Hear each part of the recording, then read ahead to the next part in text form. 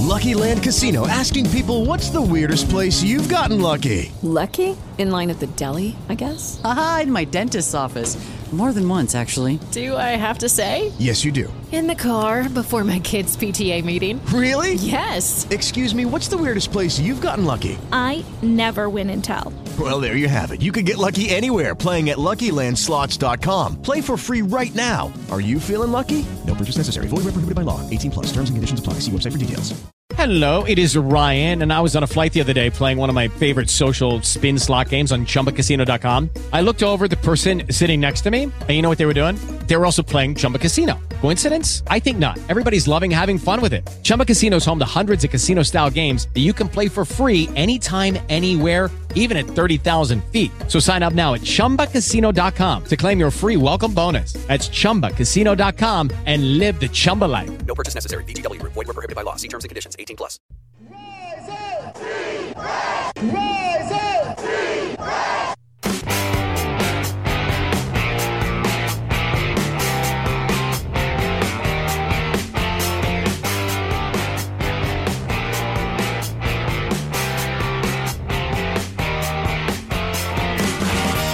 This is the Rise Up See Red podcast, all about the Arizona Cardinals and the NFL, featuring insider and outsider perspectives. Enjoy the best hour of Cardinals talk on the web.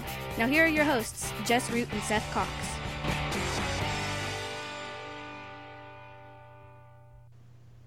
Welcome, Arizona Cardinals fans. This is the Rise Up See Red podcast, the best hour of Cardinals talk on the web. This is episode 240, as the Cardinals still do not have a win, and a disappointing 38-20 loss was the result of their game this past weekend. I'm your host, Jess Root from CardsWire.com, the NFL Wire site from the USA Today family of sites. And my co-host with me, as always, is Seth Cox from RevengeOfTheBirds.com, the SB Nation Arizona Cardinals site. And Seth, recording on a Tuesday night, goodness, we thought the Cardinals were better than this, didn't we? Yeah, I think that was kind of what we were waiting to see, is like who this was, and maybe it was a good thing because it'll reestablish and readjust what our expectations should have been, and maybe it was a good reminder that this is a team that just picked first, and that they still need quite a bit of work overall. That is the case. In this show, what we're going to talk about, well, there's, in addition to the loss, there is some news. The Cardinals have already let go of receiver Michael Crabtree. Kind of an interesting turn of events as we've seen. We're going to talk about the move. We're going to react to it.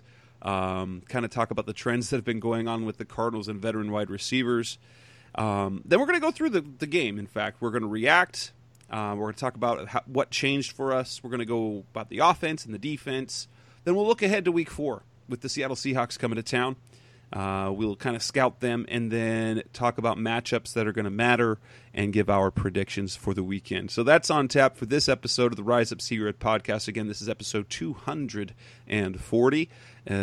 That's a lot of episodes if you've been paying attention to us or listening to us since way back when in 2013, that first season with Bruce Arians.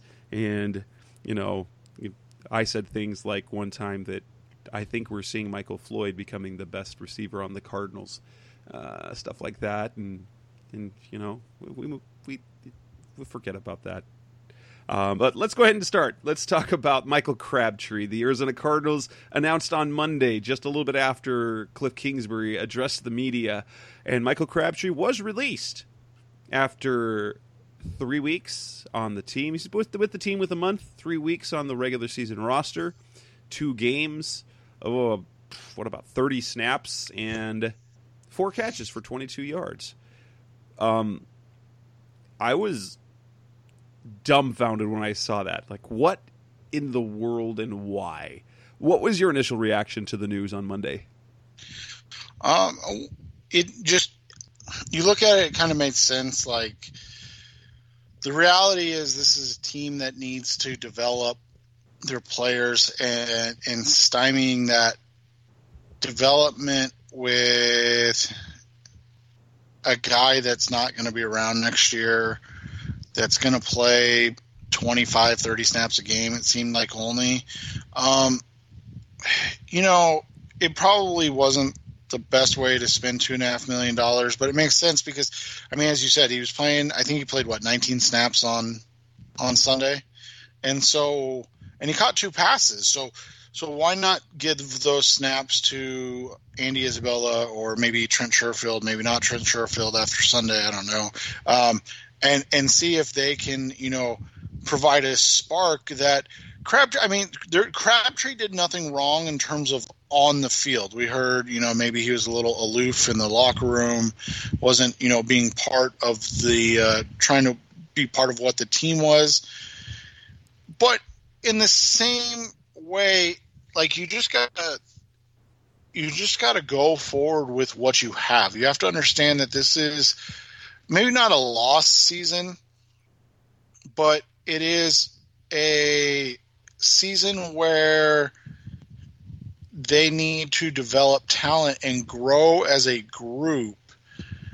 And instead of letting veterans kind of take those positions and those snaps, you can get some reps into the rookies and younger guys. I'm not saying that it's that Michael Crabtree was bad and deserved to be cut, but I do think that his snaps, from where they're at, are better served to play with a rookie that maybe can help this team in the long term.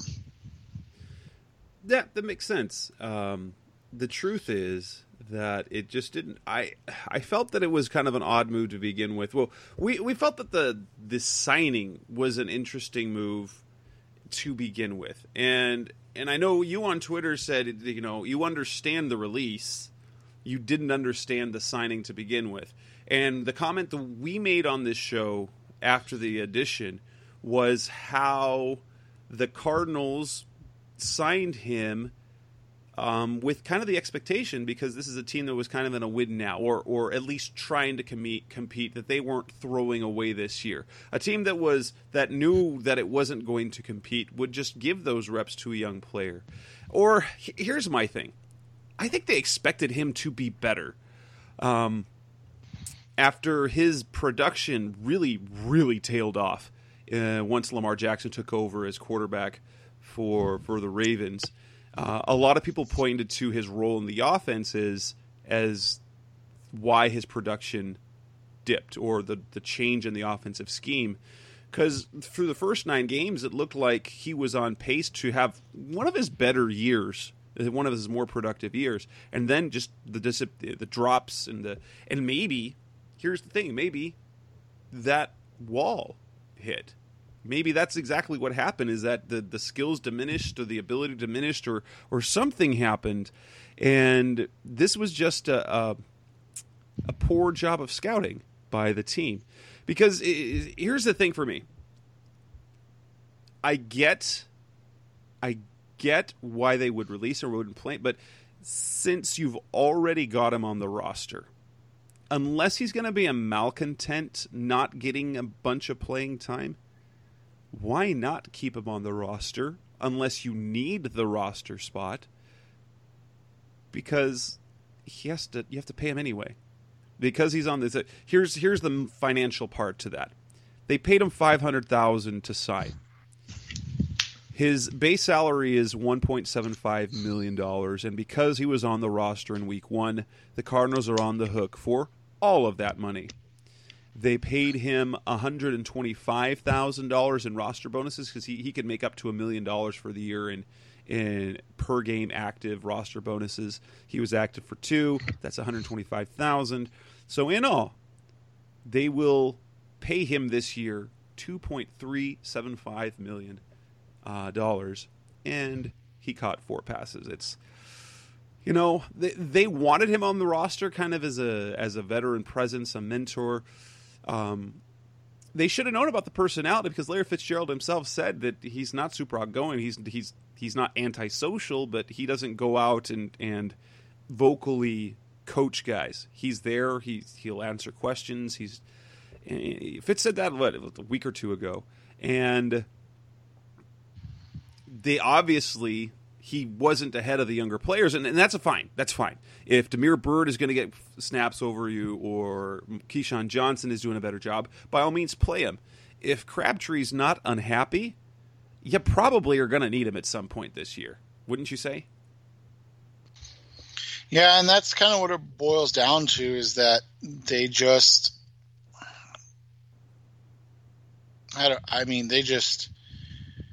they seem to be going in different directions, and that is what I think the problem overall seems to be more than anything, is that we're seeing a lot of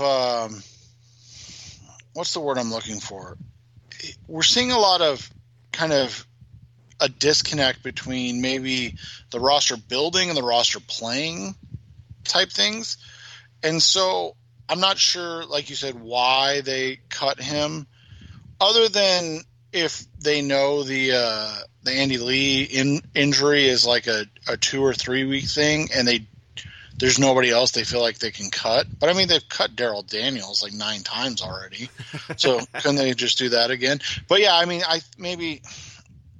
that might be why. It doesn't make sense, because, as you said, this is a guy that they knew what they were getting. He's already paid. I mean, the money's already there.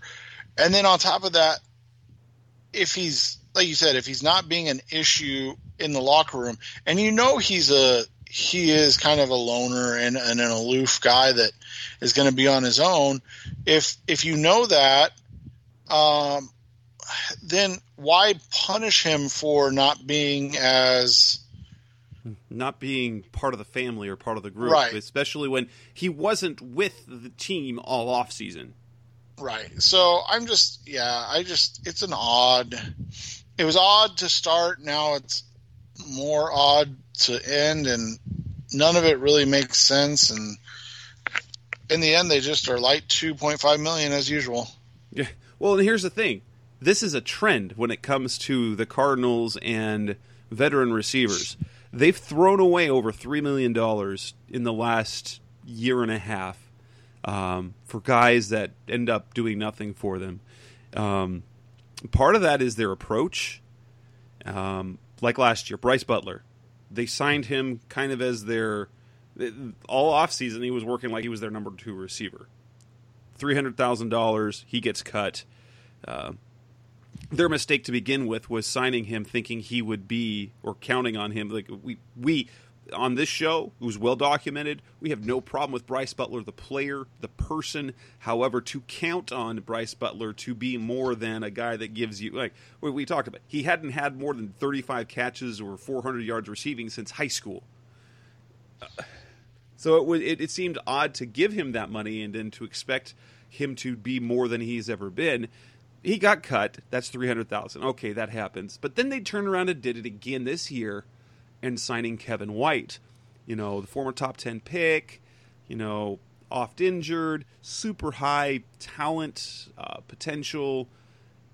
He gets cut. That's $400,000. Okay, but when you compound that, you've got $300,000, you got $400,000, and then you go out. So after all through the preseason, you're talking to Crabtree. You want to get him on, and he doesn't like the money the first time, so you go and up the money. You pay him $500,000 up front. You put him on the roster. You guarantee that salary, and then you cut him. And I think they don't know what they're doing with receivers, do they? No, and I think that's the problem. Is like the guaranteed money always seems to be there. That they're willing to guarantee things that other teams are not, and maybe that's. I hate saying this. Maybe that's just the fact that they're the Cardinals still, right? And so you have to understand, especially after last year. Yeah, and so you understand that they're going to have to overpay for teams or for players to want to come here. But at the same time, I mean, you expect this team to know what they're getting when So, I mean, I wouldn't compare Kyler Murray and Lamar Jackson like side by side as equals in players. However, there is a similar offensive style in terms of the passing game, and what they're asking receivers to do. Again, it's maybe not the same system, but there's similarities that, are obviously there.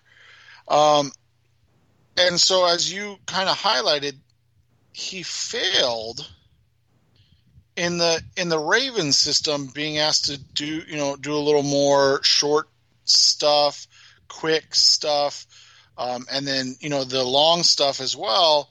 And now you sign him for the same thing. It just seems like this again. I think I hit on this a lot over the offseason about their lack of professional or self-scouting. Like, it just seems like they sometimes make moves based on like, this is what we should do based on how maybe the analytics or like what we would think, but I don't know, like it didn't make a lick of sense. And now you're out $2.5 million. And so if you wanted to do something for like a Trent Williams or a Jalen Ramsey, it's impossible, because I mean, you can revamp another contract, right? But it's impossible now, because that's $2.5 million that they've lost. And before, I actually had this question on Twitter. So why didn't they trade him? Why in the world would they trade for him? Let's be honest. Sure, it would have been nice to have traded him for a 6th round pick or a 7th round pick in 2 years, if anything. But let's not forget, this was a guy who was unsigned a week before the preseason was done. And likely unsigned mainly because of his price. He had some looks. So now he's under contract. So why would another team who already didn't want him before trade for him and that contract and give anything up? Well, and the Cardinals had already kind of, gauged his price and decided not to pay it. So when you look at it, then they decided to pay it. Like, that doesn't make a lick of sense, right? No, it doesn't. But so here we are again. The Cardinals now are going to be relying on a very young receiving core. That's just how it's going to be. And, early returns it's okay. They've got Larry Fitzgerald, you got Christian Kirk, and then Larry Fitzgerald, obviously, with all the experience. Damiere Byrd is your next most experienced guy in terms of years in the league. Number one wide receiver, Damiere Byrd. Let's not forget that. That's right, number one in snaps. Especially the guy. Now, he continues. It continues to be a revelation just how the Cardinals view Byrd, because he was a guy. He was, when he was added to the roster, it was one of those, they just added a guy to the roster. Like, no one. I don't think there was a single person in the media, myself included, who thought that was going to be anything other than, they just added a young guy. Okay, he's a young guy. He'll get cut during camp. But then he was getting first-team reps all through the offseason. He was getting first-team reps in training camp and the preseason, even though we're like, well, it didn't look like there was a place for him on the roster yet. Obviously there is. He is a critical part of this offense because of his speed. He's apparently this version, a new iteration of J.J. Nelson, only, I guess, a little better. Well, and I think a lot of it comes down to they just, they don't have. So you have Kirk, who's kind of like we've talked about it before. He's probably like a Randall Cobb type player, like a slot guy that can move outside, win outside, but like he's better at the intermediate and catching it short and making moves and stuff like that. Fitz is I mean, Fitz is a deep threat, but like a 50-50 deep threat type of guy. Like, he's not going to be a guy that runs away from people. And then we've seen him kind of be that pseudo tight end as well. And then they don't really have. I mean, Keyshawn is kind of a young Fitz in terms of like he plays like Fitz now in terms of not necessarily gaining a ton of separation in his routes, so he's kind of a 50-50 guy and not really. He's a better version of Michael Crabtree, essentially, which is why Crabtree got cut. But they signed him in the first place because they didn't want to have to count on Keyshawn. Right, and they didn't. And so the two guys they drafted that were kind of the downfield threats, apparently they're not happy with how Andy Isabella catches the ball because he's a body catcher. And then, I mean, although that was like 100% on film the entire time, I don't know why that's a surprise to anybody in the front office. And then obviously Hakeem Butler got hurt, but I mean, he was playing kind of like that 4-5 receiver. So like Bird has basically become your like de facto third receiver because of the speed and the ability to like win in one-on-ones. I mean, so go back to, and by the way, this is going to get nerdy, so just kind of indulge me for a second. You go back to the game and they ran a play where they had 4 wide, trips to the left of the quarterback, Keyshawn Johnson to the right, single wide receiver. Then they motioned out David Johnson into that trips package. So they had quads kind of stacked in the diamond formation to the left and then Keyshawn Johnson to the right. I looked at my wife and said they're going to run a slant to Keyshawn Johnson. And what do they run? A slant to Keyshawn Johnson. So all of a sudden they're showing tendencies. Like you're seeing like, okay, they're going to go slant away from the diamond package. That's what they've done in that quad set 3 times, I want to say. And then they come back to it later, go to the opposite side, same thing, but they have Damiere Byrd there, and he makes the catch. And so I think that's kind of what the difference is right there.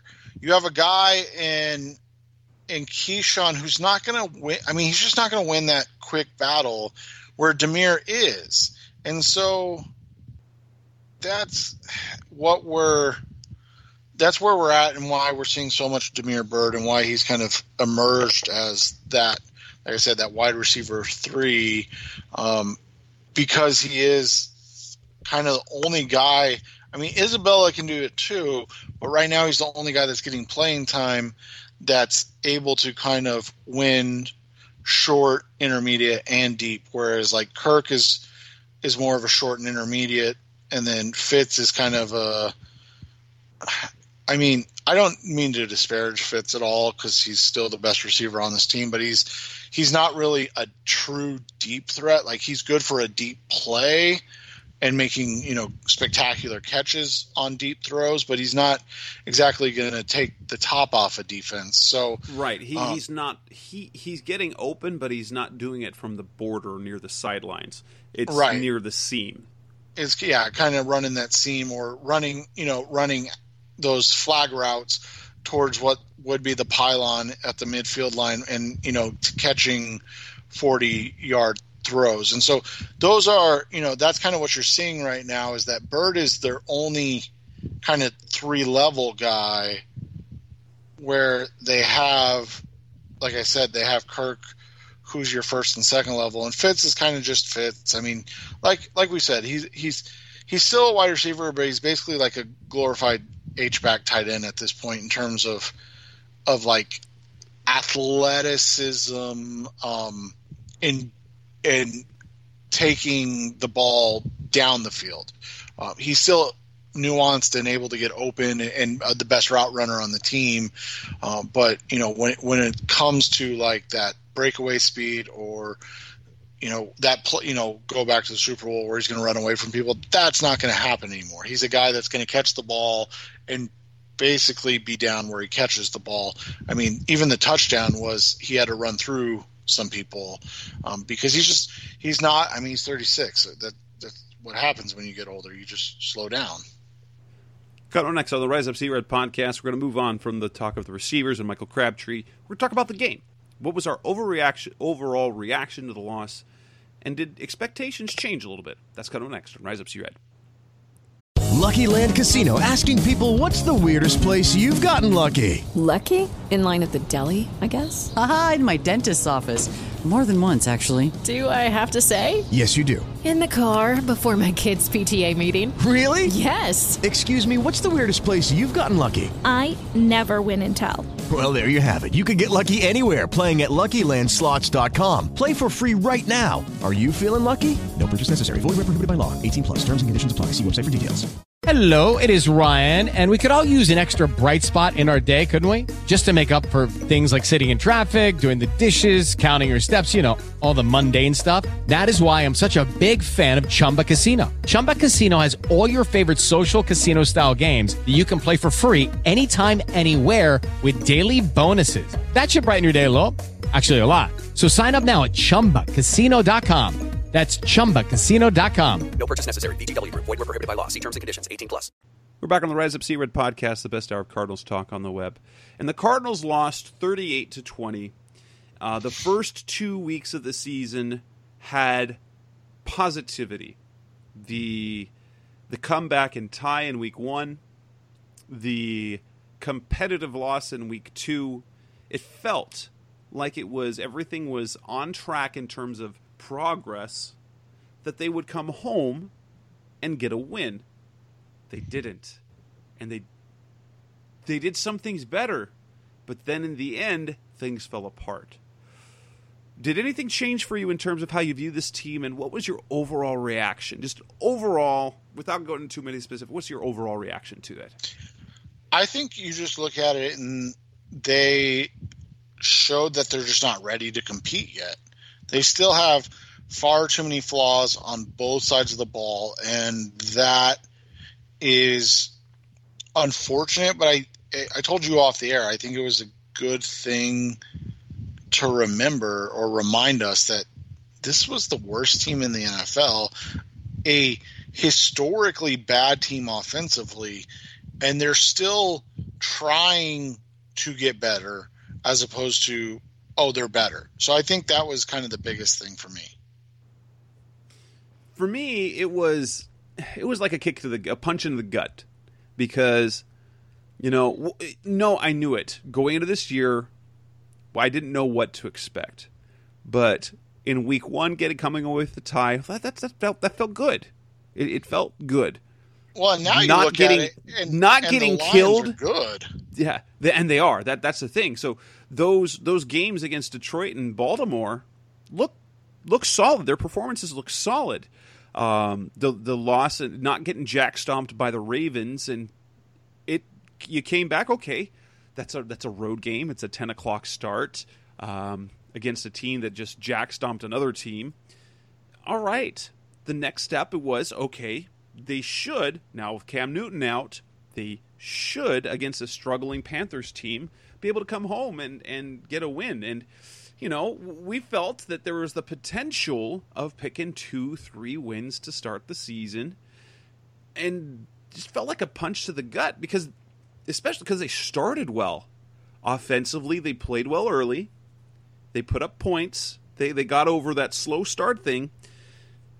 But then things fell apart. They couldn't stop the running game. They couldn't stop Kyle Allen. Defensively, things were bad. And so it forces me to resettle and think, because there was optimism. And you're going to catch me. I'm going to fall for the good things every single time. I've been a Cardinals fan for a long time. I'm super optimistic and I'm going to fall for it. And I fell for it. But now I'm like, well, if they lose to the Panthers,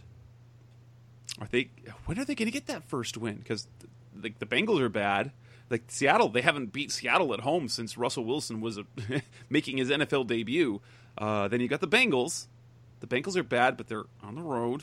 Then you're looking at potentially when are they going to get that first win? And are they going to look better than last year's team and be potentially worse?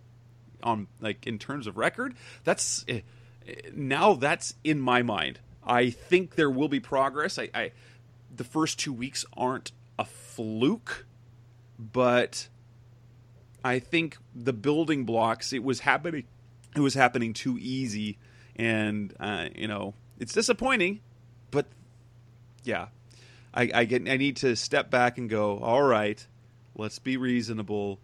3-1-1, it was never going to happen, even though I wanted it to happen. Yeah, and again, I just think it comes down to this is a team that just lacks high-end talent. I mean, when you look at the offense, who would you say is their best player? Oh, geez. Would you say it might be Kyler Murray? It might be Kyler Murray. That's what I was going to say. Is it Kyler or is it maybe Fitz? And if the answer is either of those, that's bad. I mean, is there any other way to describe it? Like, no offense to Kyler, I think he's going to be a magnificent quarterback in this league. But dude started 3 games in the NFL, and you're saying, like, yeah, he's probably the best player on the offense. Like, that shouldn't happen. Like, Baker Mayfield's not the best player on his offense. Lamar Jackson, maybe he is now. I mean, that's the thing. Like, everybody wants the next Patrick Mahomes, but you look at that offense, like, they're loaded for bear. I mean, they have maybe the best tight end in the NFL. They have maybe the deepest wide receiver corp in the NFL. They had before a litany of injuries, a dynamic offensive line, and then now they have maybe the most talented quarterback that has ever come into the league. Okay, well, and he sat a year. Well, and he had a chance to sit and marinate with Andy Reid, and so when you're looking at it this way, and you go, okay, Kyler Murray or Larry Fitzgerald, like both of those are like maybe the right answer, but it's so wrong that they're the right answer, because you shouldn't have a 36-year-old or a 22-year-old be your best player.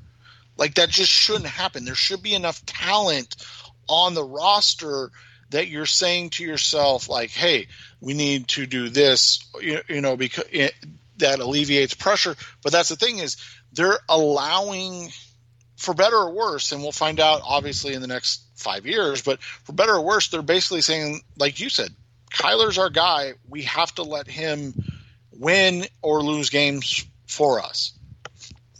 And this week, it was not win.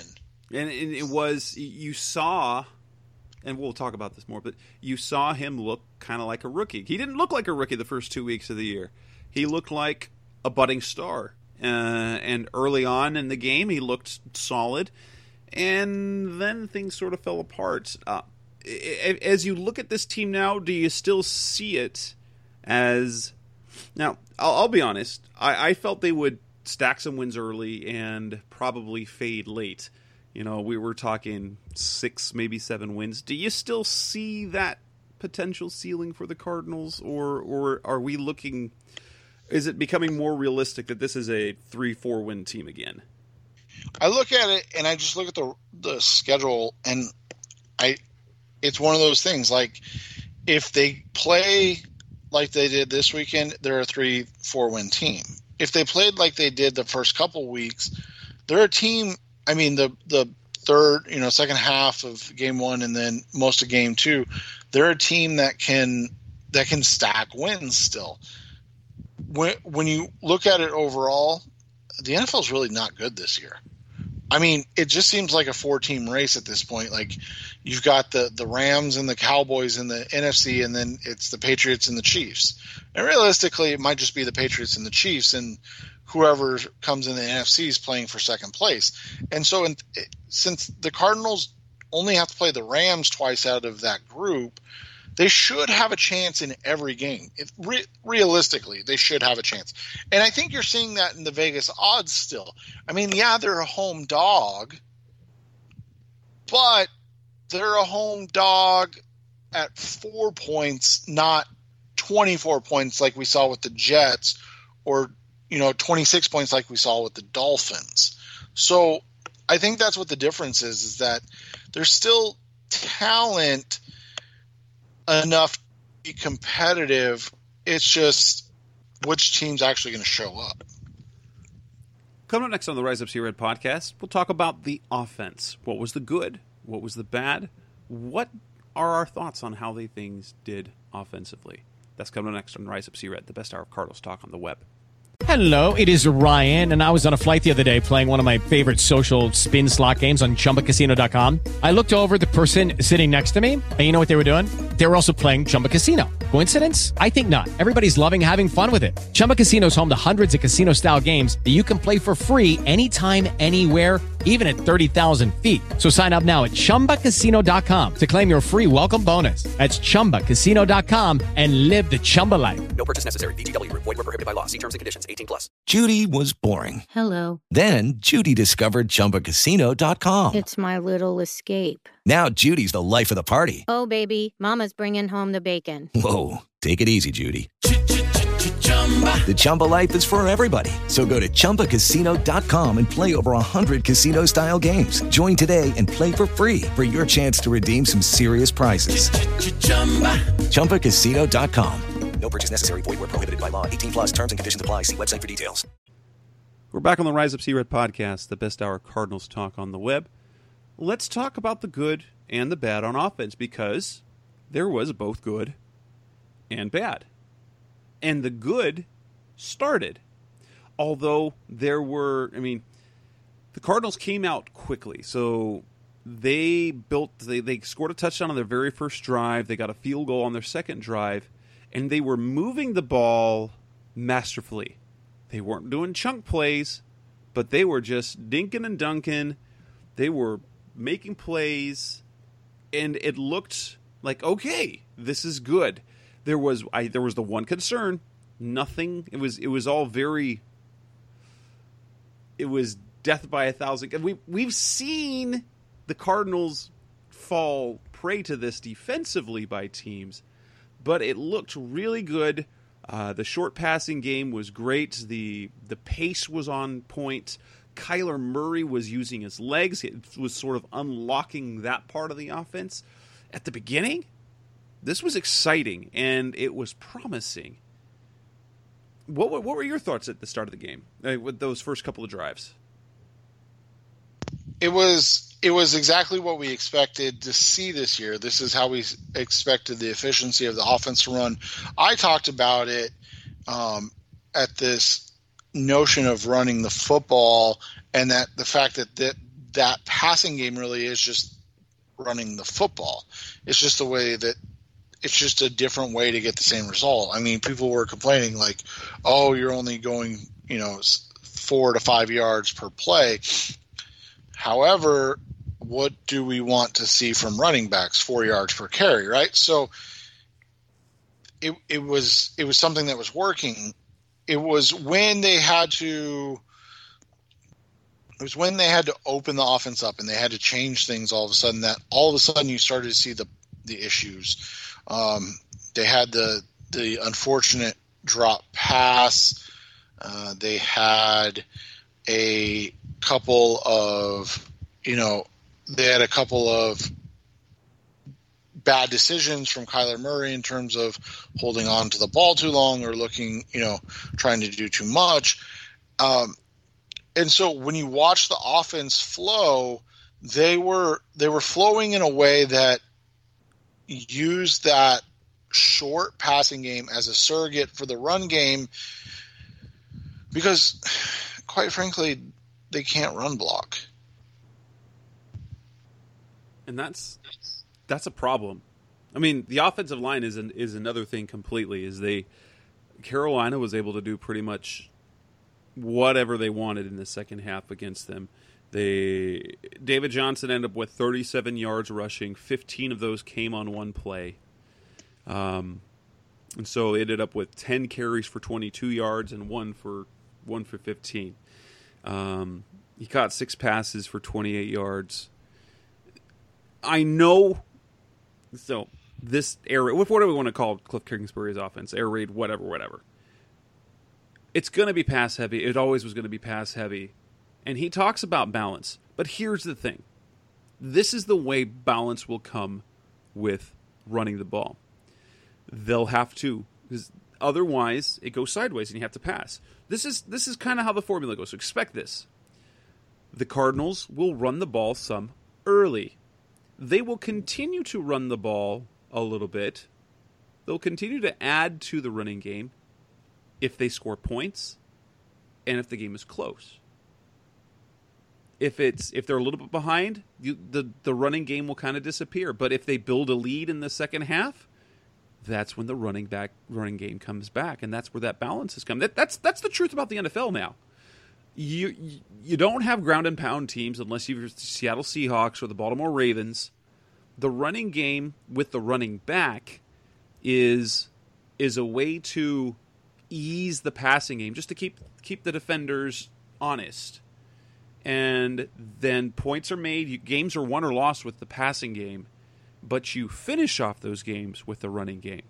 And that's what we're not seeing. And I think that's going to tie into the defense more than anything else. If the defense had been able to do anything, we would have seen more running. Now, in the end, they ran from over 100 yards, but 69 of those came from Kyler Murray. And that's okay. There's no problem with that. But when you're talking about the running game, you want it to be more designed running calls with your running back or fly sweeps, jet sweeps, that type of trick plays, and not scrambles. If they're designed runs, that's one thing. But if their quarterback scrambles, that's a different story. And that's kind of what they got into, is that they were never able to settle into a total offensive rhythm where the whole playbook was open. Yeah, and that was the thing. When you open up the playbook, you saw a couple of the plays, and so here's the thing. When you go into kind of the nerdy stuff of what the Panthers were doing, they were sitting in a deeper zone coverage. And what happens with that is that you either beat it by, as Jess described it, death by 1,000 cuts, or you have to have deep routes that open up by having them jump those underneath routes. So the Cardinals had kind of positioned themselves for those deep shots, and then they opened up that offense to do so. And when they did, the two deep shots that they had, and there were others, I mean, don't get me wrong, but the two deep shots that they took were drops. And so now all of a sudden you've got, let's just call it, for the sake of fairness, 6 points taken off the board. So we'll just take 2 field goals. That makes things pretty difficult to overcome because this team isn't talented enough to overcome them. And so instead of, going into the half down, what were they down, 14-10? So instead of going into the half down 14-13 because they were able to kick a field goal, they're down 14-10. Instead of a Trent Sherfield catch, and we'll just say he falls down, and then a field goal, and I think that would have made it – they got a field goal anyways, didn't they? But, you're talking about points off the board for a team that can afford it, but you're also talking about then if they hit those passes, that changes the complexity of how the defense has to work again.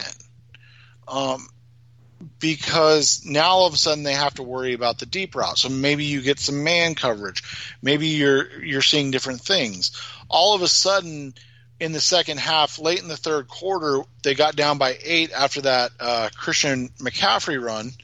And all of a sudden Carolina knew, okay, they have to go quicker now. They have to find a way to score quickly.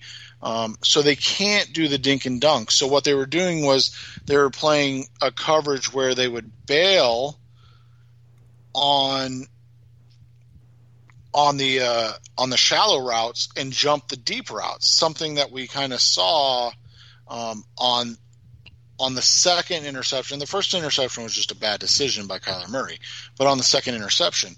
And so that, kind of changed the way the game worked. All of a sudden, now you're needing those deep shots, and they know it, and so they're pinning their ears back, but they're also sitting in that deep zone, sitting in that zone, knowing that they're going to bail as soon as the ball's in the air because they know the ball's going to get pushed down the field because they can't afford to take. I think their 2 touchdown drives were like a combined 16 minutes. So they were hurrying, but it wasn't fast paced, if that makes sense. And so I think that's just kind of how it all worked out, is that they needed to get deep and they couldn't. And then when they needed to again, Carolina was like licking their chops, like, we're gonna pin our ears back. We know this offensive line's bad, and we're gonna bait a rookie quarterback. And they just, they did it so well. And they did. And then things fell apart. Kyler Murray, who was making good decisions with the football and was making good decisions running, suddenly was trying to extend plays. His decision-making degraded throughout the game.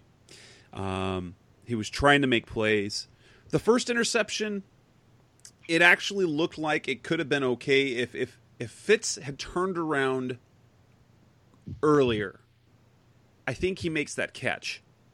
The second interception, Kyler forced it in there. Gambled a bit. Jackson made a play. But he started running around. He was trying to make things happen. There was a couple of times, it drives me mad when he does this, because he's done it a couple of times, when he starts to get near the sidelines and he runs out of bounds for a 2-yard loss, which counts as a sack instead of just throwing the ball away. But then he was waiting, and instead of, a lot of young quarterbacks who are mobile will bail and start running. Russell Wilson did it, Colin Kaepernick did it. Kyler was waiting a split second late, and then when he think he would be able to go and find open field, he gets tripped up. So the defenders would get to his feet, or they were able to close in on him. And so the sacks came. 5 sacks came in the fourth quarter. You could tell he was getting frustrated. He's used to making plays. It was difficult for him, and he didn't react well. It's a learning experience. The offensive, but there was really no good. Like the second half, after those first 2 drives, everything fell apart. The offensive line played poorly. They didn't run the ball. The receivers weren't winning. Kyler was making poor decisions, and the offensive line wasn't protecting him. In all, it was just a disaster. But that wasn't even the biggest disaster in the game. That's what we'll talk about next on the Rise of Seattle podcast, the best hour of Cardinals talk on the web. We'll talk about the defense, which was a disaster.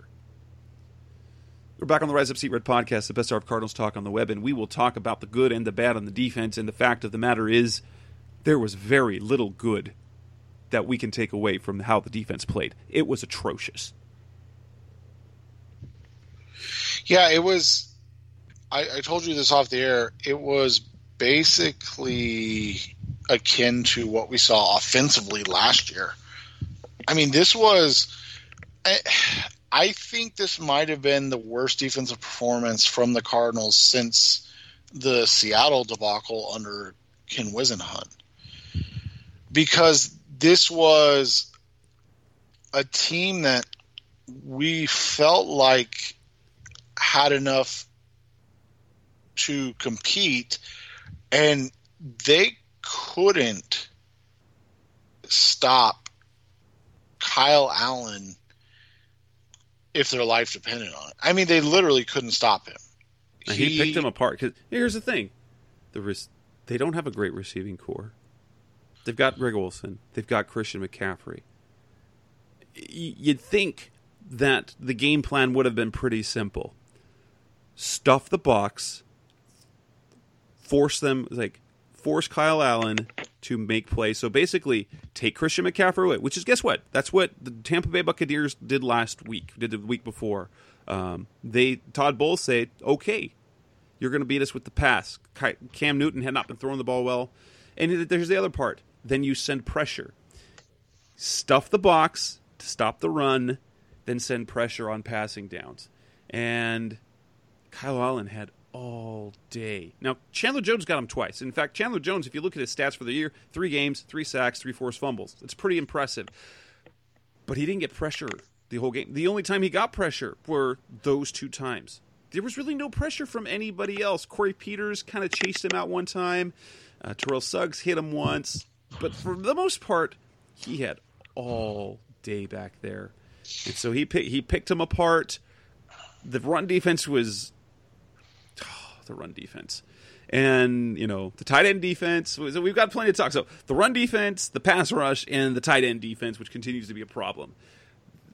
It was a recipe for disaster. This was not good at all. There was really nothing good to take away from that except for maybe a couple of Hassan Reddick plays where you saw that, he made a play in coverage. I mean, he had 12 tackles. He broke up a 3rd down pass that was intended for Christian McCaffrey, and so you're like, okay, this is kind of the beginning. But there was nothing else good. No, and it was just one of those things where they continued to struggle to get any type of push up front. They struggled to get any type of consistent. I mean, when you look at what the Panthers did offensively, they went 44 yards and a fumble, 60 yards and a touchdown. They punted only one time in the first half. They had 4 possessions. 3 of them ended in the Arizona Cardinals territory, 2 of them with touchdowns. And then the deciding factor of the game was simply the third quarter. The Cardinals come out and score. They go back up 17-14. And immediately the Panthers go on a 7-play, 75-yard drive for a touchdown. The Cardinals respond, and this is kind of where the turning point of the game was. The Cardinals respond with a field goal that, again, should have probably been a touchdown if Trent Sherfield, keeps running, or just catches the ball. But either way, and then the very next possession, the Panthers are just broke one to the house. And that is that type of back-breaking thing where it puts in your quarterback's head, I have to score every time I get the ball or we're going to lose. And now all of a sudden you start to press because, you look at it, you scored 20 points. The Cardinals scored 20 points with 7. There was, 2 minutes and 47 seconds left in the third quarter. And so it was 20-17. And before the fourth quarter started,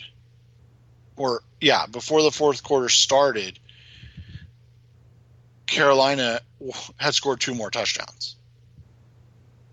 That's that impossible kind of thing to overcome for an offense, but it also tells me that there's just a defense that either one thought that, hey, we just need to stop Christian McCaffrey and we'll be good, or 2, they just weren't ready. And you hate to assume it's either of those, but there's no really logical explanation for it, is there? The only logical explanation would be that they're awful. They're either awful, We've seen it before when the Cardinals face a backup quarterback. I mean, they should have come. This is the mentality's wrong. They're like, okay, we've got this because it's a backup quarterback. They should be going, oh my gosh, it's time to eat. And they're going to go after him. They're going to force interceptions. That's what should have happened. That didn't happen. And the part that's the thing. We all know that maybe the expectations were a little too much. You lost Patrick Peterson, you lost Robert Alford, and it usually is the case where a defense needs half a season to sort of grow and to get in itself and be used to itself as a unit and a scheme and a system. But with the number of veteran players they brought in the offseason, you felt like that the defense was going to be the stabilizing factor, and it has been far from that. Before this past week, they had done well against the run in terms of running backs. Christian McCaffrey didn't have a great game outside of the big touchdown run, but they didn't stop him. It was outside of the 76-yarder, it was, I think, 3.5 yards a carry, that's respectable. And against McCaffrey, that's good. But you can't go and let them do that big play like they had against the Vikings. Dalvin Cook went for 85 yards. It was the sort of problem they had last year. So here's my take. My feelings after the game was, so it wasn't the scheme. Because last year everyone talked about how the 4-3 wasn't the fit, and that's why they were bad. They're 3-4, and they're doing the same things. They're not getting pressure on the quarterback. They're not stopping the run. They're not covering people. It's a comedy of everything. So maybe Steve Wilkes and his defensive coordinator last year can feel a little bit vindicated. It wasn't the scheme. It was just execution and talent, apparently, because that's how it felt to me. Yeah, and we didn't expect it to be good. So I don't want people to say that or to think that's what we had kind of expected. We didn't. We knew that this was going to be a transition and a struggle. I mean, Darius Fallon was let go. Hassan Reddick didn't practice all camp.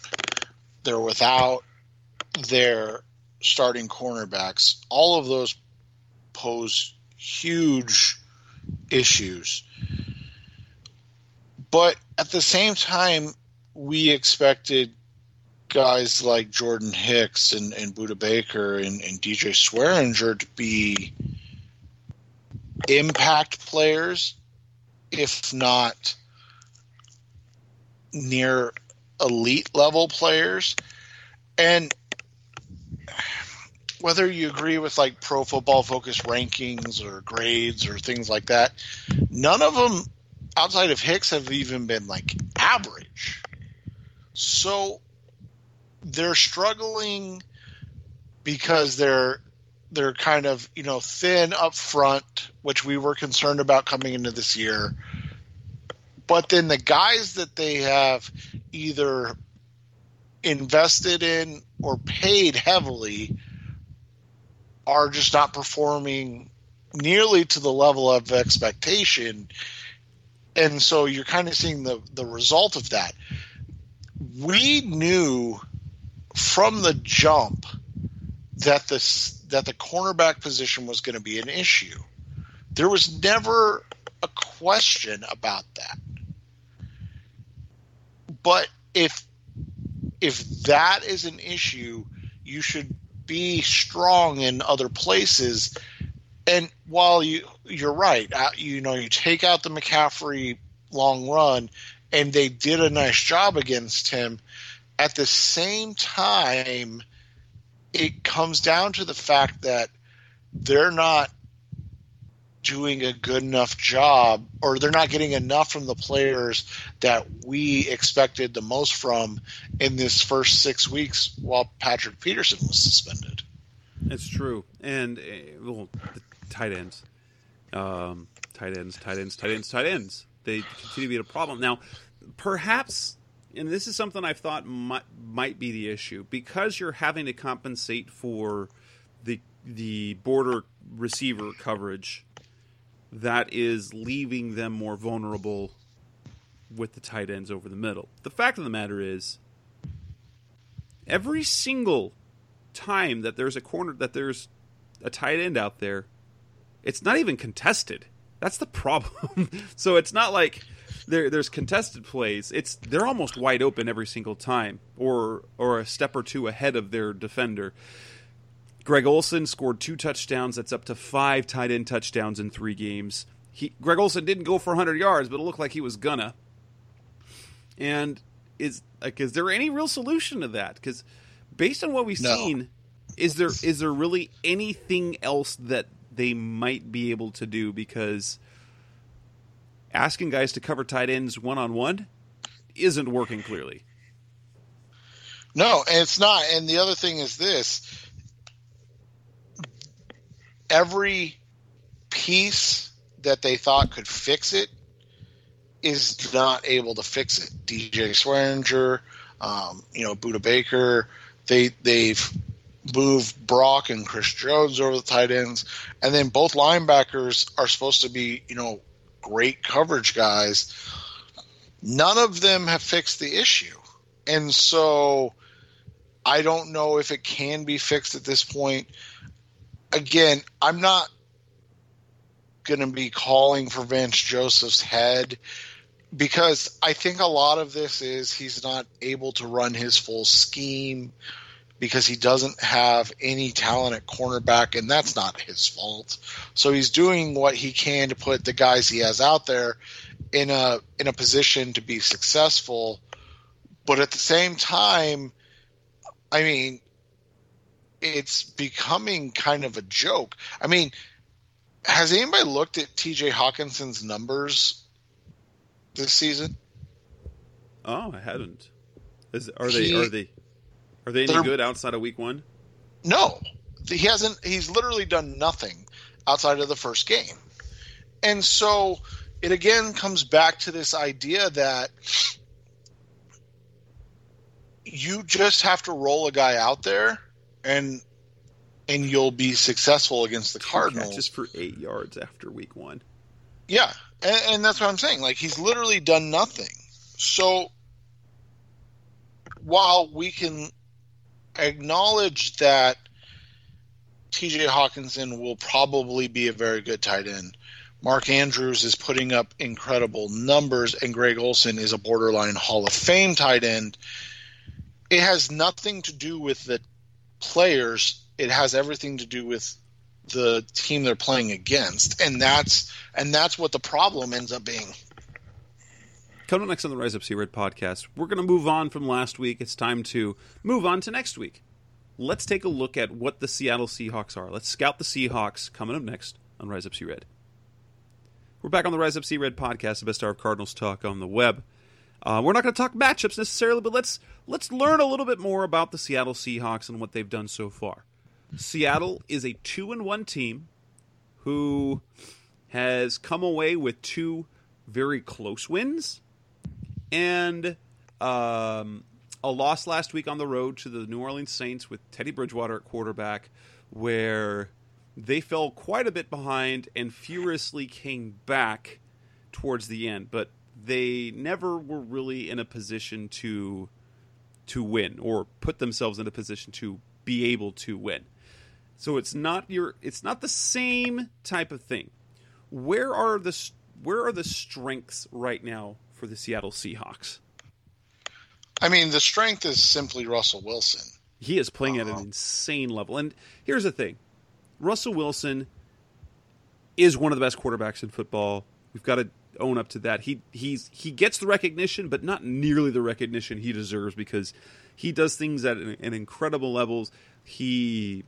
Brock Heward said on the radio, he said, leading up to last week, he doesn't know if Wilson has thrown a bad ball yet this year. And that's the thing is, there's not much that you can do to stop him. So when you look at it from that perspective, it's not like hope is futile type thing. I mean, this team is not your little brothers Seahawks. I don't know. I mean, that wasn't that long ago. But they give up a copious amount of points. I mean, just over 26 points per game already this season. And they haven't exactly played world beaters. I mean, they played a bad Bengals team and won by a point. They played a Mason Rudolph-led Steelers team, gave up 26, and then they played a Teddy Bridgewater-led Saints team at home and gave up 33. Their pass defense is... Well, here they're having two issues. One, they're getting nothing in terms of pressure from the edge. Well, they don't have Jaron Reed. He's out right now, suspension. Yeah. Ziggy Ansah played for the first time in Week 3, and as Heward said, it was an invisible 18 snaps. Jadeveon Clowney hasn't done anything yet, and the secondary, without that pressure up front, hasn't done anything. And so you look at it, they're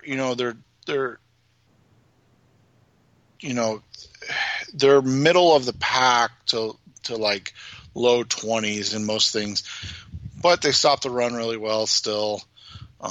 Still two of the best linebackers in football. Yeah, and so that's kind of the thing is like when you look at this team, they're now a passing team. Which is crazy to see, and a team that can't stop the pass, which is crazy to say. Like this is just not. I mean, they still run the ball a lot. Don't get me wrong. They have Carson's got the fumbles this year, and they're not. I mean, they're not running the ball well by any means. I mean, on the season they have 332 rushing yards, which is basically middle of the pack, 15th overall. They've only run the ball 84 times. The offensive line has been bad. Yeah, and so when you look at the pros on this team, it's truly Russell Wilson. I mean, it really is. And so the question becomes, can they do enough? Can the Cardinals do enough to hold down Russell Wilson and not ask Kyler Murray to win another game? And that was, I think, my biggest tweet from like this weekend that bothers me so much is that the Cardinals in the first 3 games have basically like asked Kyler Murray to win the game for them. Like, hey, we know we're not playing well. Can you just like bail us out? And so, I mean, that's just not fair for a guy in his 3rd game of his NFL career. That is kind of crazy, especially because he actually did it in Week 1. And so they're like, all right, he's a star. Right. And so take over, rookie. Right. And so that's the thing. So now you look at it and one of my writers wrote it, and it's so true. Think of how different this game would have played out against the Panthers if one drive early in the game they found a way to get a stop. So instead of exchanging scores, you're able to get a stop right after the Cardinals score. Because that's the thing. The Cardinals didn't open the game with the ball. They got a stop on defense, and then their offense went right down and scored. So it wasn't like it was a bad situation. They did exactly what you asked them to do. Their defense got a fumble. Their offense went down and scored lickety-split. Then it was just downhill from here and there, and it became the like, hey, if you don't score a touchdown every time you get the ball, you're going to fall behind because the defense is going to give up a touchdown. And so when you look at the Seahawks, they've proven this week against New Orleans, like you can you can get out in front of them early, and then you know that they're going to come back because Russell Wilson is maybe the best fourth quarter quarterback of all time. Maybe that's hyperbole, but he's one of the best. His numbers are just like insane. And so I think when you look at it, you have to assume that this team is going to play well. What you need, though, is you need to get out far enough in front that you're not asking your rookie quarterback, hey, I need you to go toe-to-toe with one of, the 5 best quarterbacks in the NFL? Like, is that that's kind of what it boils down to when you look at it for the Seahawks. Like, just find a way to stop the Russell Wilson attack early, because you know at some point it's going to break out. It did against Seattle. Or against New Orleans. New Orleans was absolutely crushing Seattle at home, and Seattle made a game of it. And that's what the Cardinals kind of have to do if they want to win this week. And the one other thing that you want to look at is personnel-wise. In Tyler Lockett is going to have a huge year. DK Metcalf, Russell Wilson is doing his darndest to make him into a star. And then Will Dissly, who he's the tight end. That's what we're going to watch for. And so they do have some strength in their passing game. Chris Carson, we know how good he is. He's just had the fumbles so far. Let's wrap this up and come back in one final segment and talk about some of the matchups we want to take a look at. Seth's already talked about some of the keys that he have. But coming next on Rise Up C-Red podcast, what are our predictions and what are the matchups that we're going to be looking for? That's coming next on Rise Up C-Red. We're back on the Rise Up C-Red podcast, the best hour of Cardinals talk on the web. We're at the point now. Where do the Cardinals match up favorably, and where do they not match up quite so favorably? We're going to look at, for one, the way the defensive front for Seattle is playing. This is a good time. Ziggy Ansah, not impactful yet. Jadeveon Clowney hasn't been impactful yet. And LJ Collier, their first-round draft pick, hasn't been active. So that's something to pay attention to, especially about how bad the offensive line is played. I have my eyes on obviously, all eyes are on Will Dissly because he's the tight end, and the tight ends score and pile up the yards. He's much better than people. Well, entering last year, we didn't really know much about what they had. Now, the Seahawks also, as of Thursday, or either Tuesday afternoon, traded away Nick Vannett and are re-signing Luke Wilson, a guy that's hurt the Cardinals before. So you're going to be looking at a duo of Will Dissly and Luke Wilson at tight end. Is there any hope for the Cardinals to not give up big yards to one of those two? No, Will Dissly should probably have a big game, and not just because it's against the Cardinals. It is just because it's against the Cardinals, but when you look at Dissly's play the last 5 games, he has some insane numbers. It's like over 280 yards receiving. So in his last 2 games, he has 5 receptions, 50 yards, and 2 touchdowns, and 6 receptions, 62 yards, and a touchdown. It's a bad matchup for the Cardinals anyways. And then you just add to the fact that Dissly has been just a monster, not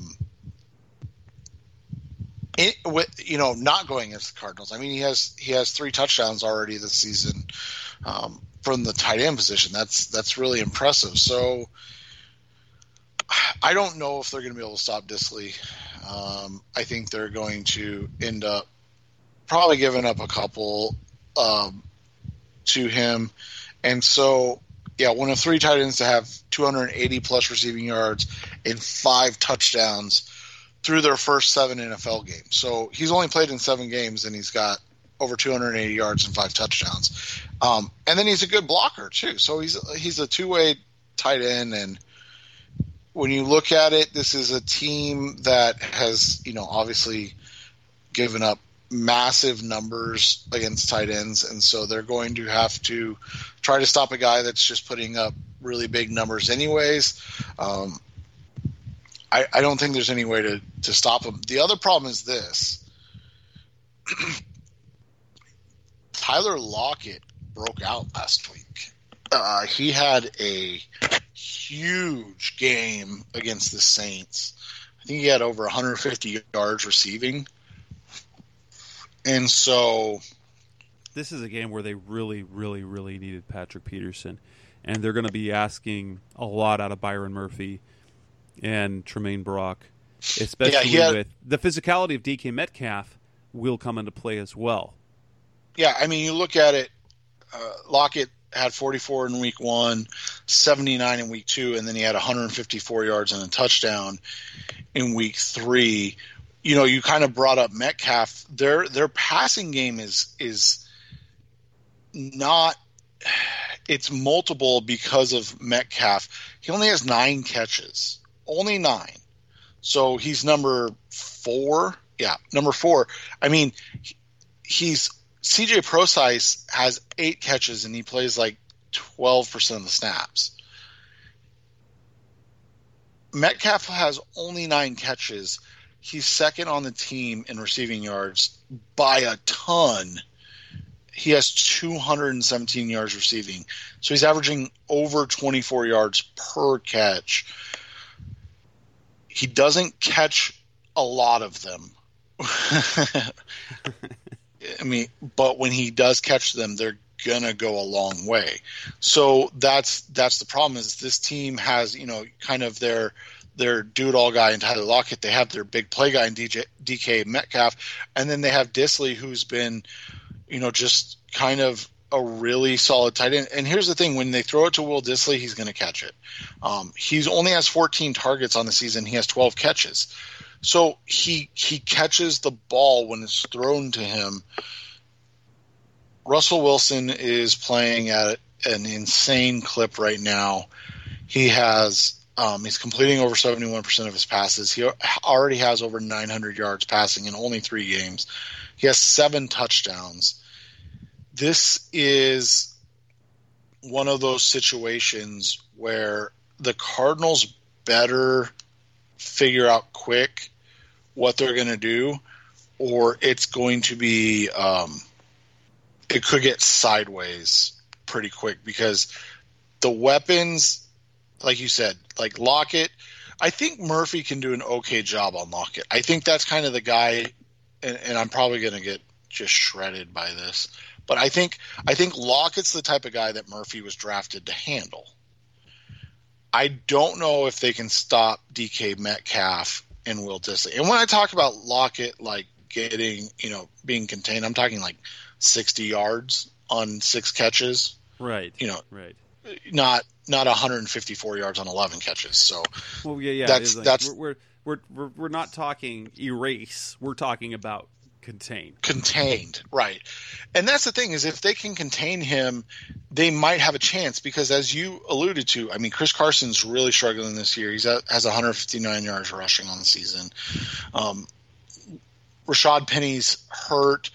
Like I said, CJ Prosise, I mean, he's out there. When he's out there, they're going to throw him the ball. He has 6 carries on the season, so I mean, he hasn't done anything. Maybe he gets some more touches now that Penny's out, but this is one of those games where the matchups would, on paper, look like they would have a positive impact on the Cardinals, but then you kind of go, ugh, it's Russell Wilson. Right. So your predictions. I initially thought that this was a game they're probably going to win. I see this going down to the wire, high scoring, but the way they lost last week, and just here's the simple fact: the Cardinals have not beaten Seattle at home since Russell Wilson's debut in Week 1 of 2012, when John Skelton started at quarterback and Kevin Cobb orchestrated a comeback drive. That's the last time they won that they beat the Seahawks in Arizona. Of course, we remember the 2016 tie, but I have the Cardinals falling to 0-3-1, unfortunately. This will be a competitive game, 27-24. Yeah, I think it'll be something like 30-24. The Seahawks win this game. I hope their defense, the Cardinals that is, finds a way to figure things out and get better, because they just, if they don't, it's going to get sideways and you could see a big game from Seattle. And that's not what we want. No, the defense has to come up with a couple of stops early, give the offensive lead for more than one drive. That's got to be critical, and don't leave the Seahawks in a position where Russell Wilson can win them the game quite easily, because he plays great in the fourth quarter. He will bring them back, and it's really kind of ridiculous. But wouldn't it be fun to see fourth quarter Russ and fourth quarter Kyler duking it out there at the end of the game, have it look like Drew Brees and Deshaun Watson in the first weekend? Woo! That would be, that would be great. I would just prefer the Cardinals just find a way to get out in front and win. That would be fantastic. And with that, we'll wrap up this edition of the Rise Up Sea Red podcast. We'll be back in a week.